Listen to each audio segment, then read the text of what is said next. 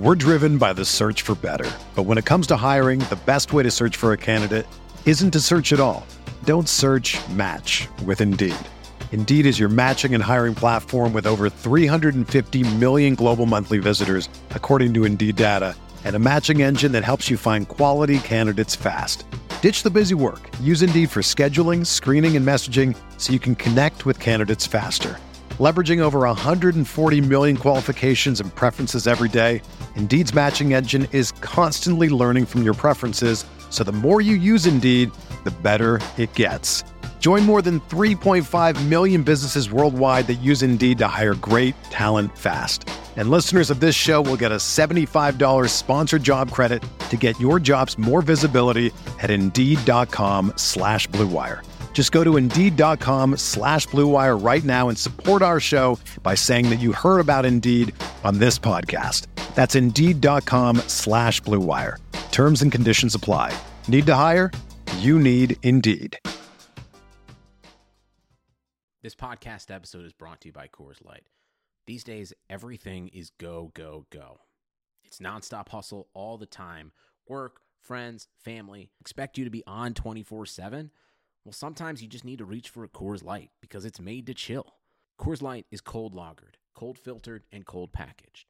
It's as crisp and refreshing as the Colorado Rockies. It is literally made to chill. Coors Light is the one I choose when I need to unwind. So when you want to hit reset, reach for the beer that's made to chill. Get Coors Light in the new look delivered straight to your door with Drizzly or Instacart. Celebrate responsibly. Coors Brewing Company, Golden, Colorado. Support for this podcast comes from U.S. Bank. When it's time for a new credit card, the best ones do way more than just buy stuff. And that's why U.S. Bank offers credit cards that make every day more rewarding. Earn cash back, score points when you shop, dine out, travel, or binge watch, or get a low intro APR. U.S. Bank credit cards were designed to fit your lifestyle. So make every day more rewarding and check out usbank.com/credit card.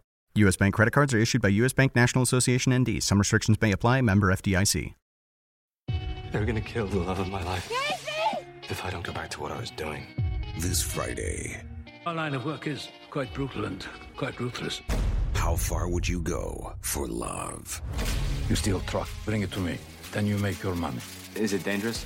Of course it's dangerous! Nicholas Hoult, Felicity Jones, with Ben Kingsley and Anthony Hopkins. All this trouble, all this pain, for love. Collide. In theaters Friday. Rated PG-13. May be inappropriate for children under 13. Welcome to the RotoWire College Football Podcast. I'm James Anderson, joined by our resident expert in college football, Mario Puig. Mario, last week's slate, a lot of stuff going on. The games are kind of really spread out, so it was sort of hard for me to even keep track of, my winnings and which contests I did well in and stuff like that. But first things first, the number one guy you recommended on the podcast last week was Des Epps, and that one worked out pretty well. Yeah, he was kind of a gimme, though, just because he was just undervalued across the DFS industry, so he was just a very easy player to fit in a lineup, and obviously it's not often where you can just universally fit in a guy who's got 15 catch potential. So, yeah, Epps should stay hot. Even against USC this week, I can see him doing something like 8 to 10 catches, just because he pretty much is like a BCS conference level talent. It's only because of character things that he's probably at Idaho right now. But yeah, he was really good. He should stay good. Otherwise, yeah, that Thursday slate was a little goofy just because like Vanderbilt, Western Kentucky was a lot lower scoring than a lot of people thought. The TCU kind of just squeaked by, and the I don't know if that was that was Thursday, wasn't it? Yeah, so they just sneaked by. So yeah, there was a lot of assumption that the elite players, the elite 2014 players like Boykin, Doty, Leon Allen, etc., would just keep rolling. But there's a lot of brick walls in that slate. So yeah, it was. Getting out with a win would have been pretty lucky for a lot of people based on like general assumption beforehand. Yeah, I think for the most part, underpaying at quarterback, especially on that Thursday slate, was the way to go. For me, in terms of just the FanDuel contests I was in, I think Kevon Lucas was my high score on the weekend. Did you have him going a lot of places on Saturday? I did not on Saturday, but I appreciated in the Thursday slate how they had Thomas Sirk so very low when he was pretty much like the best quarterback play by far, especially adjusted for price. So that prevented any nasty, money hemorrhaging lineups in the FanDuel Thursday slate. But Saturday, Kevin Lucas was surprisingly easy to fit in a lineup.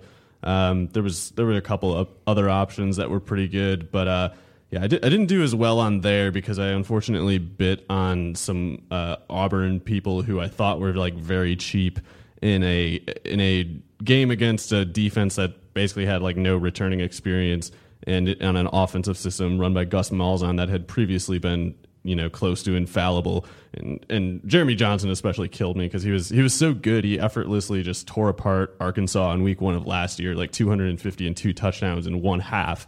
And he did not reach either of those distinctions in the entire game against Louisville. So kind of bitter at Auburn right now. But I was going to ask you, like, who do you hate the most right now after what happened last week? There were obviously so much hate to go around. Yeah, I know. I mean, if you could only pick a few places to send that hate, where would it go? The MJ of the haters ball in this podcast is definitely Larry Fedora, just because I really hate how he blames his players every time he gets owned. But yeah, they're asking like, what? Hey, coach, what happened wrong with Marquise Williams? He threw it to the wrong color. The wrong colored shirt. It's like, did you have any role in kind of like seeing to the circumstances that he played within? It's like, no. Like, and last year he was saying like, none of those kids, not one of them is doing what they were coached to do. Like, oh wow, so you're pretty, you like yourself, huh? Anyway, Larry Fedora, always the king. Otherwise, Auburn, I'm kind of bitter about everybody. Auburn, shame on all you guys except Ricardo Lewis. You did pretty good. But yeah, otherwise. There's no very obvious hate case for the time being. Larry Fedora is the Buck Nasty of the college football landscape, as it were. So we've got obviously we're going to get to the Saturday slate. That's what I think most people are tuning in to talk about. But the Thursday slate, they've got a few games on there. You see any reason to kind of go in on that, or are you just going to take all your funds and hop on that Saturday slate? If I do have any action on Thursday, it will just be a bullet. Like, I won't even bother with cash games because it's like the differences between the teams is so small. You might as well try to get a tournament win out of it. Because the difference between like first and the middle probably won't be huge. There's 3 games. One of them is just a garbage game, Utah and Utah State. I love Chucky Keaton. He was the man back before his stupid knees kept ripping up or whatever, but he was just pitiful. Like, one of the worst box scores I've ever seen against Weber State. Sorry. Got to bring up Keaton. So he finished with 16 of 33 for 110 yards. That's 48.5 completed, 3.3 per attempt, 1 interception against Southern Utah.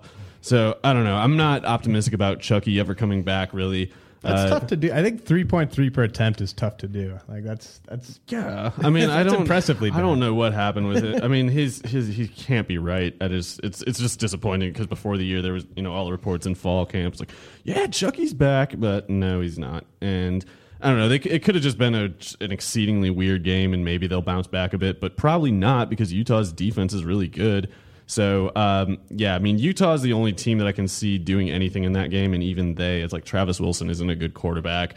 They gave Devontae Booker will always cost you a ton, and then the next running back on the team, Joe Williams, had 1 carry for 7 yards last week. I guess he might get more work, but basically finding bargains is hard, and basically randomness, luck is kind of what will determine the outcome for a slate so small. And just with so few viable scoring options. All right, so right before we get to this Saturday slate, FanDuel is definitely probably the place you want to be playing. Obviously there was some money to be made last week, but there's definitely more money to be made this week. Go to FanDuel.com and click on the microphone in the upper right-hand corner. Use the code for this podcast, RWCFB, and you can sign up now. There's a special offer for new users. For every $1 you deposit, FanDuel will match it with up to $200 that gets earned as you play.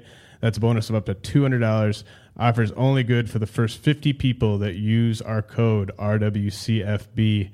And it's definitely a fun time. I mean, there's going to be some great opportunities to win some cash this weekend and going forward, especially if you're listening to the podcast regularly. That'll give you a leg up. Even if you strike out on a tournament or two, if you're just listening to the podcast, you should do enough in cash games to be doing okay for yourself. All right, now let's get to the Saturday slate. I just wanted to hit on a few guys that really kind of put in work on some of the bigger teams, and they're playing in this early slate. Cardell Jones, Braxton Miller, Derrick Henry. The Ohio State team, Braxton Miller probably the big kind of standout player from that game just based on expectations going in. They have Hawaii, I believe, this week. I think they're like 40-point favorites in that one. Are you looking at the prices on any of these three guys? I mean, obviously the talent is definitely there, but Alabama's got Middle Tennessee as well. Are you avoiding these guys just because of the blowout that you're expecting in both games? I don't know how much I'll target any Buckeyes, but it's worth mentioning Cardell is their number one quarterback on FanDuel's early slate, 9,500. That kind of categorically removes him for me just because I don't want to pay 9,500 when I see something like 8 other guys who I think can get 25 or something like that. I'll mention quickly Luke Falk is the second most expensive. He's the Washington State quarterback going on the road to play against Rutgers. Their defense has been really bad for a while. He's 8,900. He had a shoulder injury or something last week. It was kind of, I can't remember what it was, but anyway, he's looking really good in practice. So apparently he's locked in again, and whatever it was that was bothering him in that Portland State loss in week 1 is no longer an issue, or not believed to be anyway.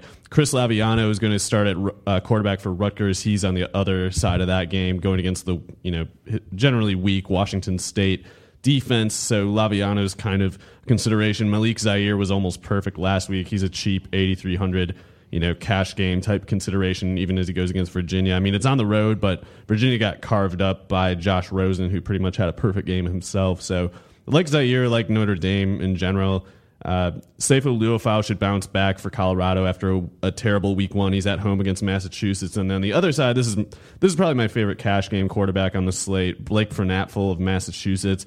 He is going on the road to play Colorado, but Colorado gave up, 3 touchdowns to Max Wittick of Hawaii. I think Fernapfel's better. The team around him, I think, is better. He's got a better number 1 receiver in Tajay Sharp, who's probably my top cash game receiver at, he's down at $6,900 behind the likes of Braxton Miller, Keon Hatcher. Fine enough names, but yeah, back to the subject of Braxton, I'm not considering him at 7,300, especially ahead of somebody like Tajay Sharp, who's a Biletnikoff Award candidate. So you didn't see, I guess I definitely understand that just from a value standpoint, but is there like a scenario that you could see developing throughout the season where Miller emerges as, a top 5 wide receiver in the country? Oh, no, not really. It's even, I should mention, his big game against Virginia Tech was largely just because of suspensions to Jalen Marshall and Dontre Wilson and Corey Smith. Those guys are all back, and Ohio State is unsurprisingly doing the whole they have to earn their roles back thing. But Ohio State's not in the business of, giving playing time on the basis of how blue your collar is or whatever. It's like, if you can make plays, you're playing. This is a business here. So yeah, Jalen Marshall will be back in not long from now. He's really talented. Wilson's explosive. He can't take much of a workload, but he's explosive. They'll make room for him. So yeah, Braxton Miller, he still didn't have a big work volume in that game either. So obviously awesome highlight reel material, but I'm not sure it's something that you can really build on in a DFS lineup at his current price range. Good opportunity to fade a guy who might be owned in some of the tournaments and cash games out there. That I should mention that Rutgers Washington State game, over under 63. Rutgers just 2.5 point favorites, so they expect that one to be pretty close. I know that there's kind of it appears to be sort of a committee with the Rutgers running backs. Do you see any value in like Paul James's price at all this week, or are you kind of staying away from that?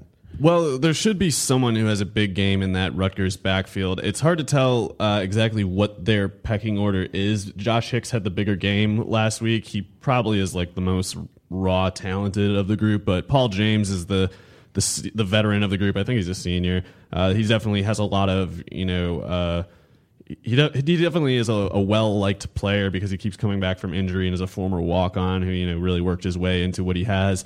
But yeah, Hicks had the 2 touchdowns mostly in the later part of the game, so it seems like James's lighter workload might have been as a result of the game kind of getting out of hand early. 6,900, he's on this slate, Paul James. That's an in-play price, but not something that I would probably build around in cash games. Hicks is actually more expensive at 7,200. So yeah, I mean, I like Paul James as a tournament consideration, but if you're talking about building a reliable, cash game type lineup, I'd rather spend money on, a Patrick Scov, who's probably the lead runner for Georgia Tech. He's 5,900 against Tulane. He might be like the most owned player on this slate. But it's one of those things where it's so cheap and it's for good reason. And then you got Kenyon Drake at 5,800. I think he'll play a good amount against Middle Tennessee. On the subject of Corey Clement, who it was kind of initially believed that he suffered an injury. I can't remember what it was. Some pulled muscle. It was believed he left the Alabama game with the injury. As it turns out, he actually had the injury beforehand, and he tried to play through it and just couldn't really do it. It's a groin pull. So yeah, he has that groin pill. They're going against Miami of Ohio, so Clement thinks he's going to play. I don't really see a reason for him to, because Wisconsin is playing at home against Miami of Ohio. Like, they don't lose at home and they don't lose to programs like Miami of Ohio. So be it Dare Ogunbowale or Taiwan Deal or maybe both, somebody I think has a really good chance of playing in Clement's place in a highly profitable scenario there. But yeah, those are probably my favorite, staple candidates. Is that a move where you would just, pick one and put him in a lineup and pick the other and put him in a different lineup, or are you? They're so cheap that you might. I mean, I don't know. On FanDuel, you have 2 running backs. There's no flex versatility. You don't want to go on the whole Wisconsin backfield of Deal and Ogunbowale in that case. But I mean, if they're cheap enough and you can kind of project in your projection model, like all you need is whatever the Wisconsin backfield will produce at the price that those 2 cost. I wouldn't rule it out. As far as distinguishing the 2, I mean, Deal's the more talented player probably. He was a respectable recruit. Ogunbowale is a former walk-on, but he has more traction in the program. He's their first off the bench runner. It's just I don't know if they're going to turn to him to be like a workhorse candidate. I don't know if it's one of those things where it's like for an NFL comparison, Darren Sproles is second on the depth chart, but he will never start. It's always going to be like the third guy in line who steps up if the starter is hurt or something like that, just because of his build or whatever, or his role in the offense and personnel packages specifically. But yeah, that's definitely something that needs to be watched very closely, because obviously Wisconsin offensive line versus MAC defense, especially one of the worst MAC teams, Miami of Ohio, at home, there's definitely numbers that are going to happen there. So I don't know why I watched any of the Louisville game last week, but for some reason it ended up being on. I can't remember if that was at work or at my house or not. But that was here while I was screaming about Jeremy Johnson and Rock Thomas getting hurt. I was going to ask you, like Lamar Jackson, he's 5,800 on FanDuel. He looked kind of explosive at times, and it seems like he's going to be the starter against Houston. They're about 2 touchdown favorites. Over-under is at about 54. Is that price low enough for you to consider him in a 1 QB format? It would have to probably be in a tournament setting, just because, I mean, he has a certain decent floor from his running ability alone. I mean, he was playing against Auburn and ran for 106 yards and a touchdown. The problem is he did nothing as a passer. He was 9 of 20 for 100 yards and an interception. And so much of that rushing production, it's like when a defense will have time to really prepare for Louisville as a borderline read option type of offense, as opposed to the past Bobby Petrino offenses of gunning the ball downfield and using traditional pocket passers. I don't know that Jackson will have as much success running. With that said, he is going against a Houston defense that looks like it's taken a big step back. They lost their defensive coordinator to Texas Tech, I think. He did a really great job there the last few years. They shut down the run, it looks like, in week 1, but got carved up through the air. They gave up 312 yards and 2 touchdowns on 26 attempts. That's 12 yards per pass. And they gave that up to Tennessee Tech, who I believe was one of the worst FCS teams, at least last year or so. Anyway, it looks like it's a good matchup for Jackson. It's just hard to tell. I mean, he's not going to have his lead receiver, James Quick. They might have to go just like very, very run heavy in that one. And then in that case, you're going to get left with, or you risk getting left with nothing if he doesn't make a big smash as a runner, because as a passer, you have to be prepared to basically get a 0 there. 100 yards and a touchdown is more than that is probably too much to ask from him. Now, we talked about possibly, maybe in a certain format going with both Wisconsin running backs if Clement's out. Would you consider doing that with both Georgia Tech running backs?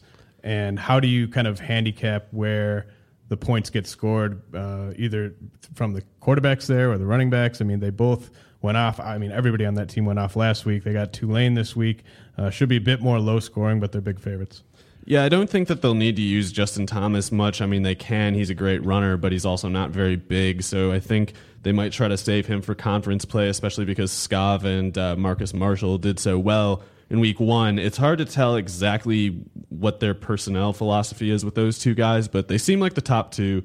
Marcus Allen seems like a distant third, and Scav is a goal line guy, I think. I mean, he's like a former fullback. He's an obvious fullback bruiser in the triple option. Marshall's much more big play threat, more balanced in general, I think, than Scav. But I mean, you have to be able to block as a running back in that scheme, and I don't know where Marshall is at in that point. He had 8 carries in week 1, had a huge game, but you can't go betting on 20 yards a carry from guys that you're buying in fantasy. So it's hard to project a bigger role for Marshall, but seems like a talented player. They have reason to develop him further, especially with what might be a more vulnerable opponent this week than what they'll see a month from now. So I think Marshall will have a place. It's just I would probably go with Scav certainly in cash game lineups, just because I think he has a big floor as a guy who should probably get a lot of short yardage opportunities. Now, I know you said you like Taze Sharp at wide receiver. Do you like either of the top 3 guys in Higgins, who missed practice Tuesday, Nelson Spruce, or William Fuller, who went off for Notre Dame last week? Spruce might be a good contrarian play, just because he's so heavily targeted and good, in a vacuum, but also just because people might be a bit sour about his disappointing week 1, where Colorado basically, just kind of stumbled through a game against Hawaii that was pretty disappointing. But they're going against Massachusetts at home. I think being at home will help Seifo Luafau get his grip on the offense again. And Spruce is, too good for MAC defenses to stop. So I think he'll get back on track. Higgins is kind of scary at this point because the coach is not being Bobo, a since vindicated target of the player haters. He's somehow found his way out of the player haters ball. He's on the way to the straight and narrow. But anyway, he said that Higgins has a sprain. Did not elaborate on what sprain means or where it might have occurred. But Higgins was not in practice. He left the last game early. So we gotta keep an eye on that. If he plays, he's always in play, just because he should have won the Biletnikoff last year. Nick Stevens looked really good at quarterback last week. Fuller, I think, for Notre Dame, I'm convinced that he's automatic at this point. He's been so good since last year, and he's scoring touchdowns too. It's like he's not a big receiver, but he's got like 17 touchdowns in his last 14 games, something like that. Leonte Carew might be the most highly played. I think Sharp and Carew probably get played the most this week on this slate. 7,400 for Leonte Carew, who had 3 touchdowns on 3 catches, 120 yards last week. Granted, they're not going to play Norfolk. They're going to play Washington State, but I still think that's a pretty easy matchup for Carew. He's really good. And his quarterbacks seem to be decent right now, knock on wood, which is a big contrast from recent Rutgers trends. But yeah, there's a lot of good receiving targets too. I think the Washington State passing game took a deflation a trend because of their disappointing week 1, but Gabe Marks at 6,800. He had like 76 catches 2 years ago before redshirting last year. He's a good candidate to lead that team in all receiving stats. And given that it's Washington State we're talking about going against a bad defense, 6,800 seems kind of cheap to me. But Taje Sharp at 6,900, Keon Hatcher at 7,200. All those guys are candidates to breeze past 100 yards and a touchdown. Otherwise, some of the lower tier targets, Alex Erickson, if Corey Clement is out, he might get even more volume in the Wisconsin passing game, in which he has basically all of it. Like he's like accounting for half of their passing stats since last year, it seems. If Clement's out, they might look to him a little bit more. Otherwise, I think our Darius Stewart, all the beat writers around Alabama thought that he would be the lead receiver this year. I like his chances of having the better game this week after Robert Foster had the better game the week before. Laquan Treadwell caught 4 passes for Mississippi last week in a comically out-of-hand blowout, so he might get a little more of a place in the game plan against Fresno, but probably not a super high ceiling there because Mississippi is going to crush them too.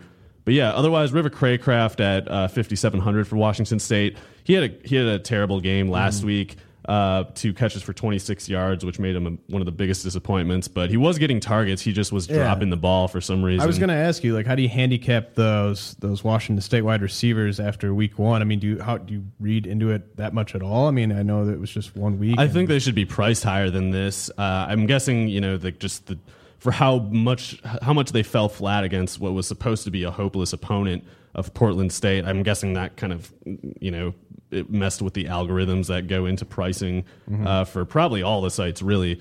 But yeah, I think they're an obvious bounce back candidate. All of Gabe Marks and River Craycraft, Dom Williams are in play for me, probably pretty much everywhere. It's always a nearly impossible task to guess who will have the best game out of the group, but just definitely worth mentioning. Craycraft was getting targets. He just dropped I think at least 2 passes last week. So that is not common for him as far as I know. Here's a guy who's going to be in play for me, and that's Nick Chubb, friend of the podcast. One of the guys. I mean, he's not like a Buck Nasty. He's like a Silky Johnson.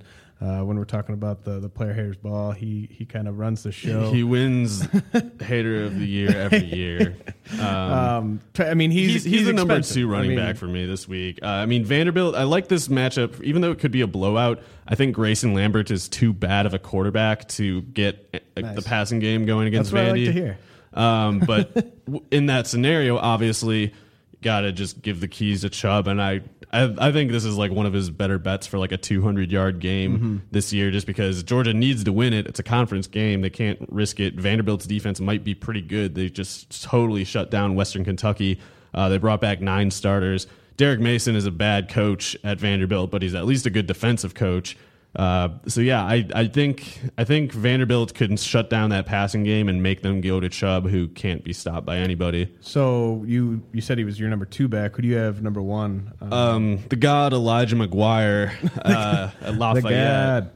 Yeah, they're going against Northwestern State. That's the team that Seth Russell threw for like 450 yards and 4 touchdowns against in one half last year. Elijah McGuire, I think he should go nuts in that game. It's really kind of I think he might do a cruel box score on Northwestern's defense. Okay, Northwestern State, sorry. So we, this is kind of the mystery portion of the show because we don't have prices on any of these players in the second slate, which has not been released yet. But I think there's some interesting matchups. First one that jumped out to me was Oklahoma at Tennessee. You got the over-under of 64. Wow. Oklahoma 1-point favorites in that game. So, that one should be pretty easy on the eyes. You know who I'm picking in that one. You going to go Dobbs? Oh, Space Dobbs will get this, I believe. I think Tennessee wins that. But their Tennessee secondary struggled in week 1 against Bowling Green. A lot of people freaking out about that. I don't know that it's as big of a deal as people think because I've been saying all along, Bowling Green has really, really good receivers. Like they might be like top 15, top 20 percentile in the whole country, Power 5 conferences included, because they're just loaded at receiver. And Matt Johnson is a really good quarterback. So I was surprised at how much success Bowling Green had, but I wasn't surprised that they had success. Tennessee is without their, I think, best safety for probably the year with a neck injury, so that doesn't help things. And it definitely helps Oklahoma's chances of getting rolling faster than they did against Akron. They were kind of slow out of the gates. But Sterling Shepard? Yeah, I love Sterling anytime. Any game, I think Sterling can go off. But I just want to mention quickly, I think I'm going to go be an optimist on this one and suspect that Oklahoma's rather sluggish start against Akron might have been because the new offensive coordinator, Lincoln Riley, was saving some of his tricks for this game, which is obviously a much bigger deal than Akron, who just can't pose a threat to a team like Oklahoma. So I'm hoping that for at least for that anybody who owns Oklahoma's players, for their sakes anyway, I'm hoping that Lincoln Riley was holding back a bit and that we might see the more full form of their offense this week. Another game where I could see some people being in play is the Arizona-Nevada game. It's 62.5 over-under. Arizona, 11.5 point favorites in that one. What did you – I know we'd been talking in the office pretty heavily last week about various Arizona players that could be good starts last week. What did you kind of take away from their game, and do you see anybody on either side of the ball here that you might be targeting? It depends on the prices, obviously, because if that's an offense that spreads the ball around a lot at receiver. At running back, obviously Nick Wilson's going to get pretty much all the work as long as the game is remotely competitive. So you always have to like Wilson, assuming he's at a reasonable price, especially against a team like Nevada, which I highly doubt can slow him at all.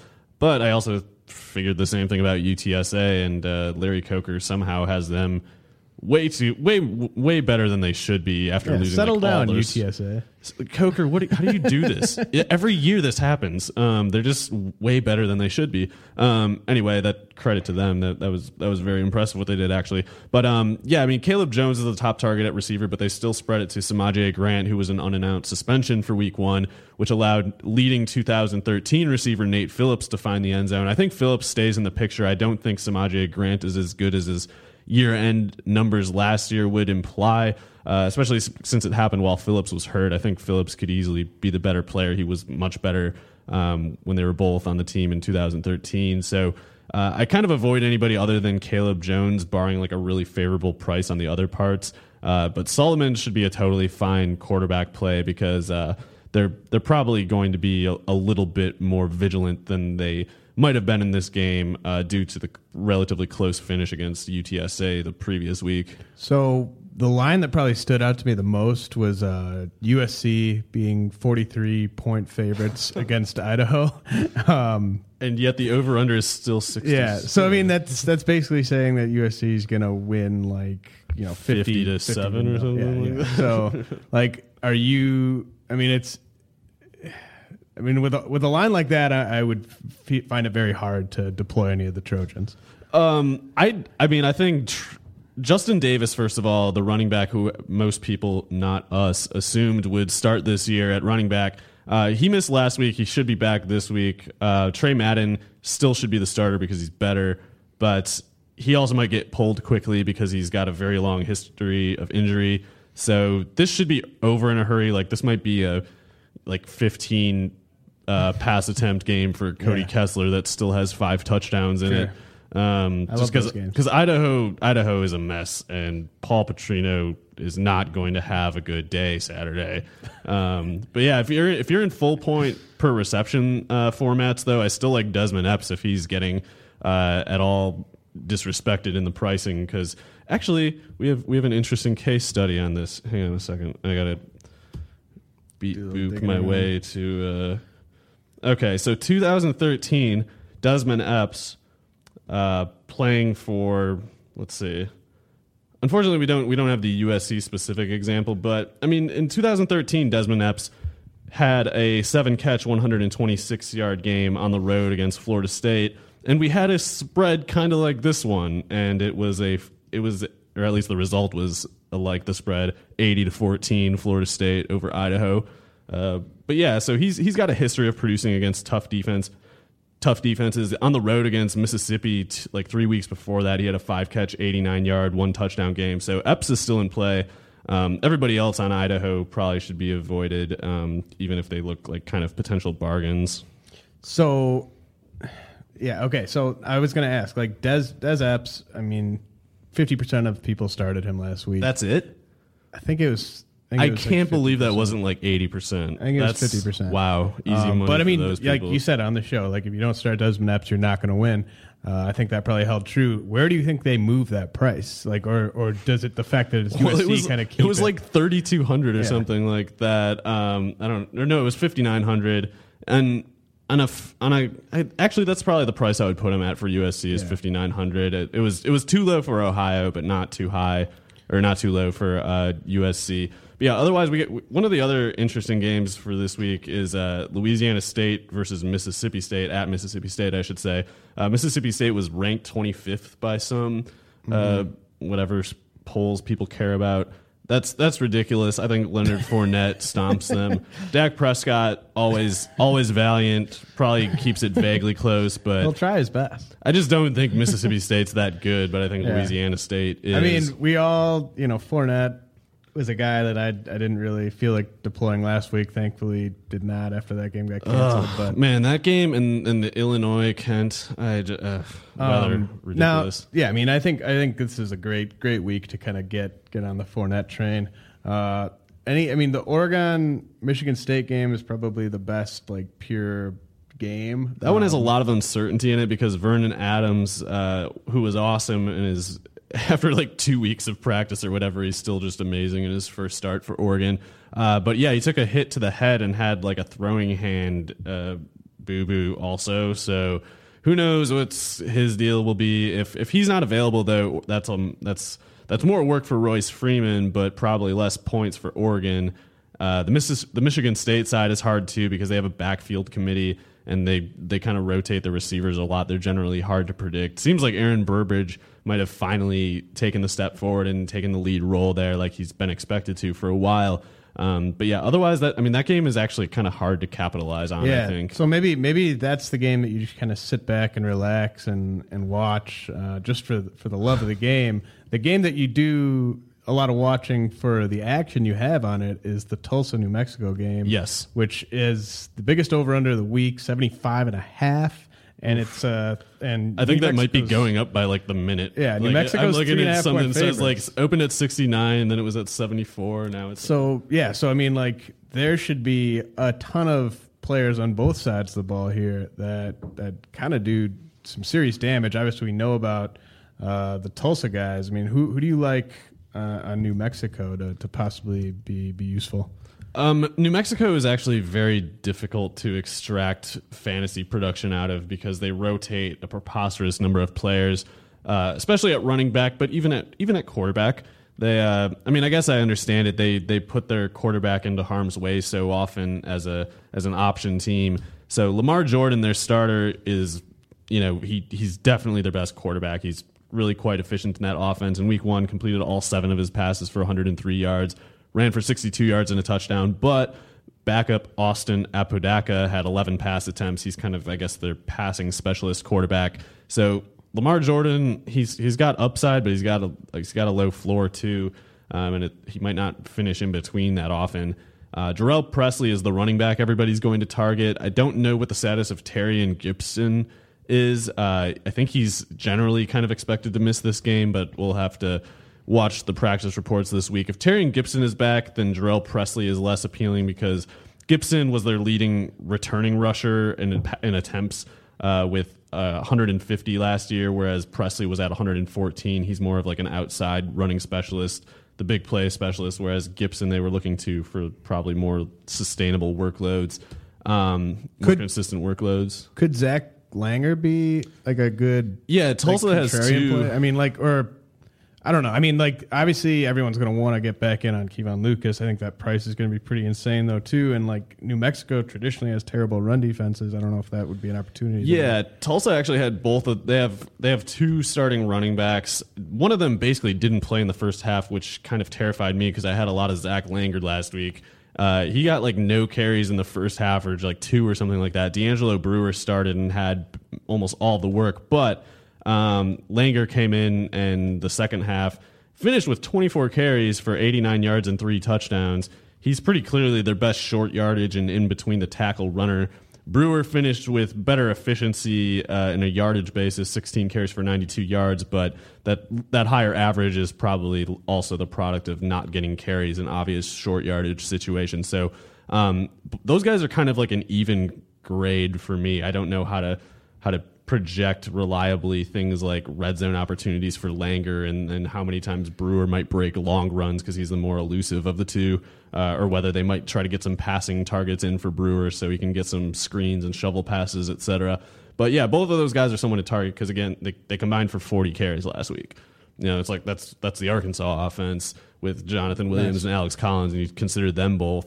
The Tulsa offense is not in the broad sense at all like Arkansas's, but in terms of, it looks like we might get similar returns from the running game is what I was trying to hint toward. Yeah, that's definitely a game that we're going to have to try to find a way to get on at the office. It should be kind of ridiculous, actually. It might be like irresponsible football. One team that I wanted to ask you about that I don't know much about, but just judging by the over-under and they're favored, Memphis is, they're playing Kansas this week, notoriously terrible Kansas. Over-under is 62.5. Memphis is almost 2 touchdown favorites in that one, which is kind of like the sweet spot if you want to really kind of load up on points on a team where they're going to probably be playing their starters for most of the game. Is there anyone on Memphis that stands out to you as someone worth targeting at any of the positions? Probably just their lead receiver, Mose Frazier. He had 6 catches for 89 yards, 2 touchdowns last week. But the quarterback, Paxton Lynch, he's really good. If you could guarantee that he'll play the whole game, he's definitely a target. But it's also possible they won't need him very much.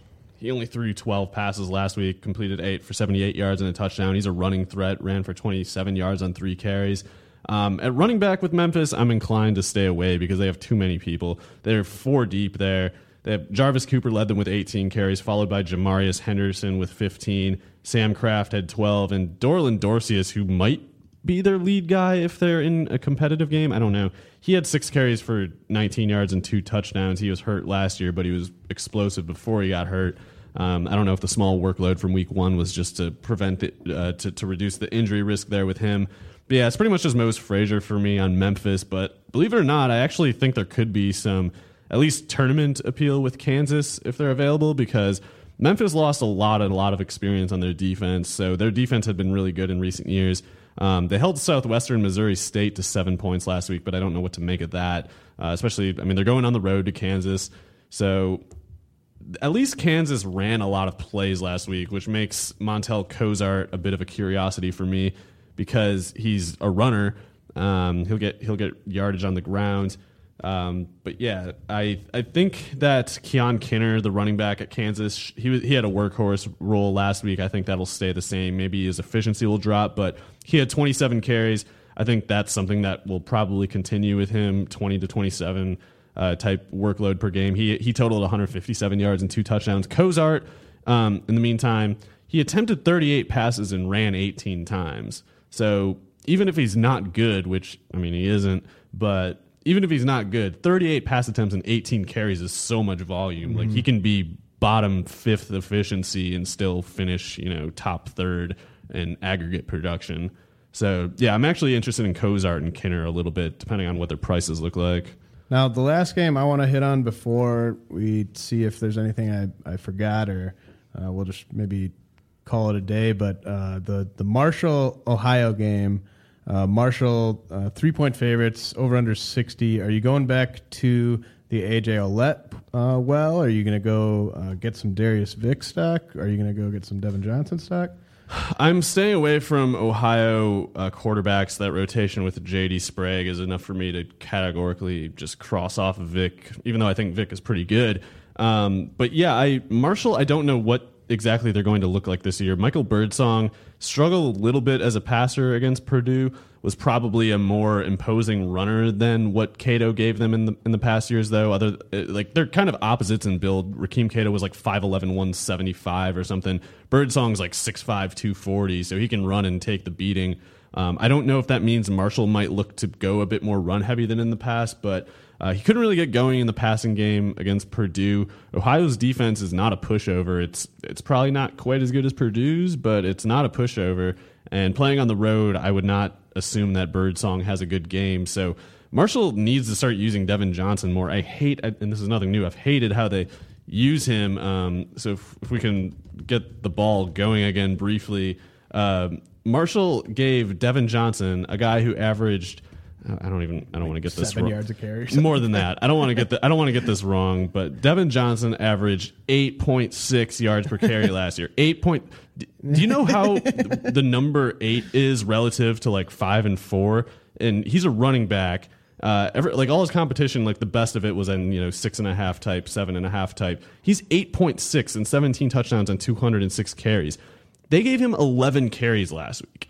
11 carries. That's just stupid. I'm just really glad that he, like, I didn't play any of the slates. I don't know if there were even worse slates on Sunday, but I didn't have any shares of that. But if he had been on, if that matchup had been on the Saturday slates, I would have definitely had a lot of that. So. Yeah, that game went down to the wire, and they gave him 11 carries. He averaged 8.1 per carry, scored a touchdown, had 2 catches for 27 yards and a touchdown.